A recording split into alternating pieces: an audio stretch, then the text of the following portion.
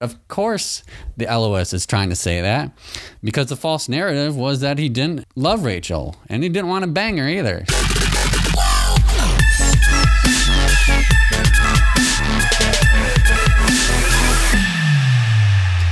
All right, welcome to episode 4 of the Mura Scriptura podcast, the podcast that's dedicated to mere reading the Bible.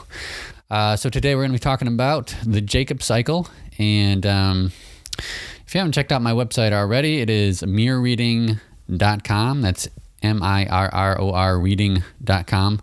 And my hope is that I'll be able to follow these podcast episodes up with posts on these same cycles, but with more detail and showing a little bit more of my reasoning process and the evidence, specifically what verses and stuff like that for more of you INTJ type people. If you're familiar with Myers-Briggs personalities, they like the details. So let's talk about Jacob and the Elohist response to what was happening with that whole situation. So the Elohist is really responding to a bad reputation that Jacob had gotten. So Jacob was viewed as kind of a scoundrel, and the basic story was Jacob was a servant of Laban, and he served him for 14 years, and then at the end of that, he stole Laban's livestock, stole his daughters, and even stole his gods. So the Elohist is responding to that situation and that responding to that narrative. And so we see the Elohist talk about that Jacob, he kind of was a servant, but he was a relative to Laban, a kinsman, and that Laban and Jacob were on good terms initially, anyways, and they liked each other. And the reason that Jacob served Laban for 14 years is not so much that he was a servant, was that he was trying to get married to Rachel. And when it comes to stealing livestock, the Elohist points out that no, Jacob didn't steal Laban's livestock. God had just blessed him. God had just blessed Jacob and gave him lots of offspring for his livestock and took it away from Laban's livestock. So it wasn't Jacob's fault, but it was God who had blessed Jacob and not so much Laban. And Jacob didn't steal Laban's daughters. They were both married to him, and they both agreed that they should leave. Now, the Elohist doesn't respond. It doesn't respond quite the same way to the stolen gods. He doesn't say that they didn't steal gods. Maybe there was some evidence of those gods in Canaan, and so the Elohist couldn't deny that. But he explains that it was Rachel that had stolen the gods, and Jacob was not aware of that. And of course, later on, they get rid of those gods altogether. And the Elohist even flips the whole cheating scoundrel narrative to make Laban out to be more of the cheater than Jacob was, since Laban kind of tricked Jacob into marrying his first daughter instead of Rachel. And then he was trying to get more livestock. Even though Jacob was taking care of the livestock, he's trying to get more livestock out of Jacob than what was fair. So Laban and Jacob's relationship kind of goes through this process. It starts out good, and then when Jacob takes off, then or even during his time there with Laban, it kind of goes sour, and then at the end of the story, they make up and are friendly. And kind of a subplot to all that is Jacob's relationship with Rachel. And so the false narrative that the Elohist is responding to there is that Jacob didn't love Rachel because Rachel only had 2 kids. And so Jacob must not have loved her, and he was withholding sexual relations from her because he didn't love her. and he married her sister first, so he really loved Leah and not so much Rachel. And of course, the Elohist kind of spins that all around and explains why Jacob married Leah first, because he was tricked into it. And then the Elohist repeatedly talks about how much Jacob loves Rachel, and he's willing to work all those years for her. And the reason for her not having children is not Jacob's fault, but rather that's what he puts that onto God. So item number 2. So why does that all matter to the northern kingdom of Israel? Because remember, this was written during the early stages of the northern kingdom of Israel, and so how does this really affect that? And the answer to that really has to do with the border tribes that I was talking about maybe in the first or second episode, and that these border tribes were being influenced by foreign nations. And so northern Israel is trying to influence them to keep them into the fold and keep them from going over to the other side, so to speak. And in this instance, we're really dealing with the Transjordan. So those tribes on the other side of the Jordan River kind of acted as a natural barrier. And so this may have been a cause of the Transjordan tribes being more influenced by foreign nations than perhaps the tribes on the other side of the Jordan. So on the Transjordan side of things, you have the tribe of, half of the tribe of Manasseh, you have Gad, and you have Reuben. Now, if you remember, Gad is not listed as one of the brothers of Joseph in the Elohist narrative. So, and it never refers to what tribe is over there in the Jacob cycle. But it does seem to focus in on that area, that Gad area. That's where Laban chased him down, and that's where they kind of made a treaty. Now, north of Gad was the foreign nation of Aram, which is where Laban was from, where Jacob had gone to.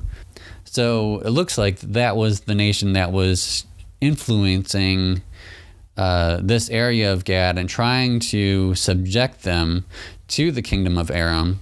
And that makes sense because Jacob is made out to be a servant to Laban, and they kind of owe Laban because Jacob cheated Laban, and so it's a very subservient narrative that Aram seems to be pushing so that they can have control over that Gad area.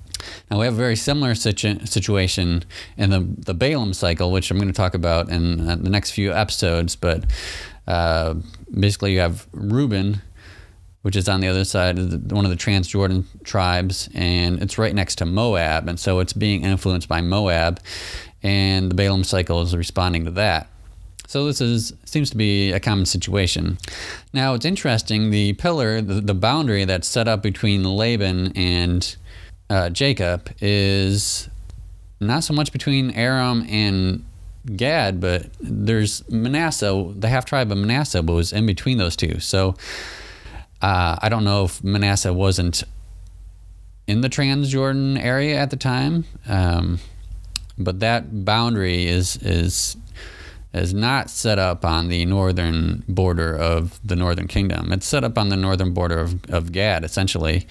And we'll see this again in the Balaam cycle when the Israelites conquer the Gad area. They only go up to the Jabbok River, which is, again, on the border between Manasseh and Gad, not Aram and Gad. So this is all very political in nature. They're trying to influence these people on the other side of the Jordan to stay within the northern kingdom fold and to stay under their influence and not defect to the other kingdoms. And in the case of the Jacob cycle, it was the kingdom of Aram, which was just north of the Gad area. All right, item number 3, the Jacob-Israel name change. So if you remember in the Elohist account, God changes Jacob's name from Jacob to Israel.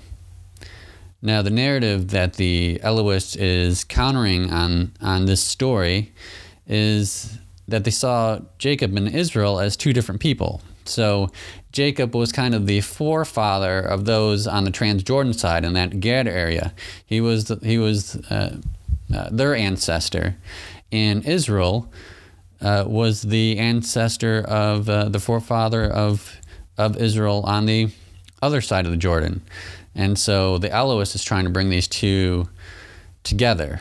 And so he relates a story that Jacob and Israel was the same person because God changed Jacob's name to Israel.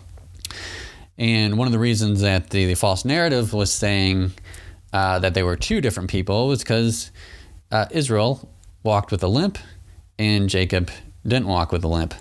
And so the Elohist also relates and explains that part of the story too. When Jacob gets his name changed, he also gets the hip put out of socket. Item number 4, Elohim, which is the name of God that the Elohist uses. Elohim is God of Bethel in Canaan, as opposed to the God of Bethel somewhere else. So this is I just learned something actually very interesting, in that meteorites that fell to the earth in ancient times, the ancient people saw those kind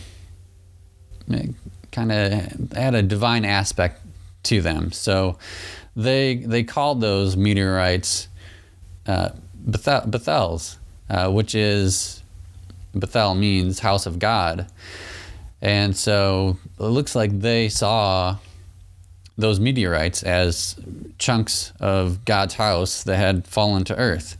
And so there were various Bethels, or Bethel, however you want to say it,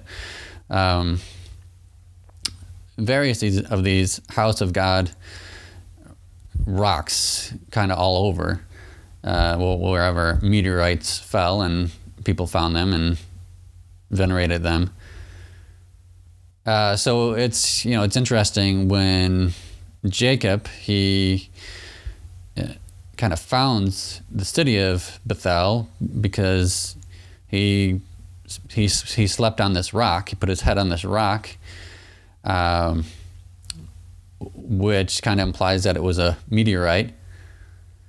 And he has this vision of heaven, and so he calls it Bethel. And remember, according to the Bible, Bethel wasn't always called Bethel. It used to be called Luz, and the name was changed. And so Jacob is countering this idea that, or the Elohist is countering this idea that Jacob served a god at a different Bethel, that he wasn't in Canaan. And the Elohist is sure to point out that when Jacob returned to Canaan, he paid his tithes to or at the Bethel in Canaan. And when Jacob crosses or comes into Canaan and has that encounter with God, or the angel of God, or whatever you want to call it, that changes his name and puts his hip out of joint, God asks, "Why do you ask my name?" And that kind of implies that Jacob already knew who it was. So the whole narrative that the Elohist is trying to push here is that Jacob always served Elohim when he was in Canaan, when he went to Laban, and when he returned from Laban. That whole time served Elohim the whole time. All right, item number 5, theological impact. So I'm going to give an example here from one of Tim Keller's sermons. So he's going to talk about Jacob and Rachel. So I'm just going to read here what he writes, or what he says. He says, more interesting is the next verse. Then Jacob said to Laban, give me my wife that I may go into her, for my time is completed. Of course, that means he wants to have sex with her. Alter is this Hebrew language guy that Tim Keller references. Alter says that this statement is so blunt, so graphic, so sexual, so over the top and inappropriate and non-customary that over the centuries, Jewish commentators have had to do all kinds of backpedaling to explain it. But he says it is not that hard to explain the meaning. He says that the narrator is showing us a man driven by and overwhelmed with emotional and sexual longing for one woman. And that is totally right. That is completely right. Of course, the Elohist is trying to say that, because the false narrative was that he didn't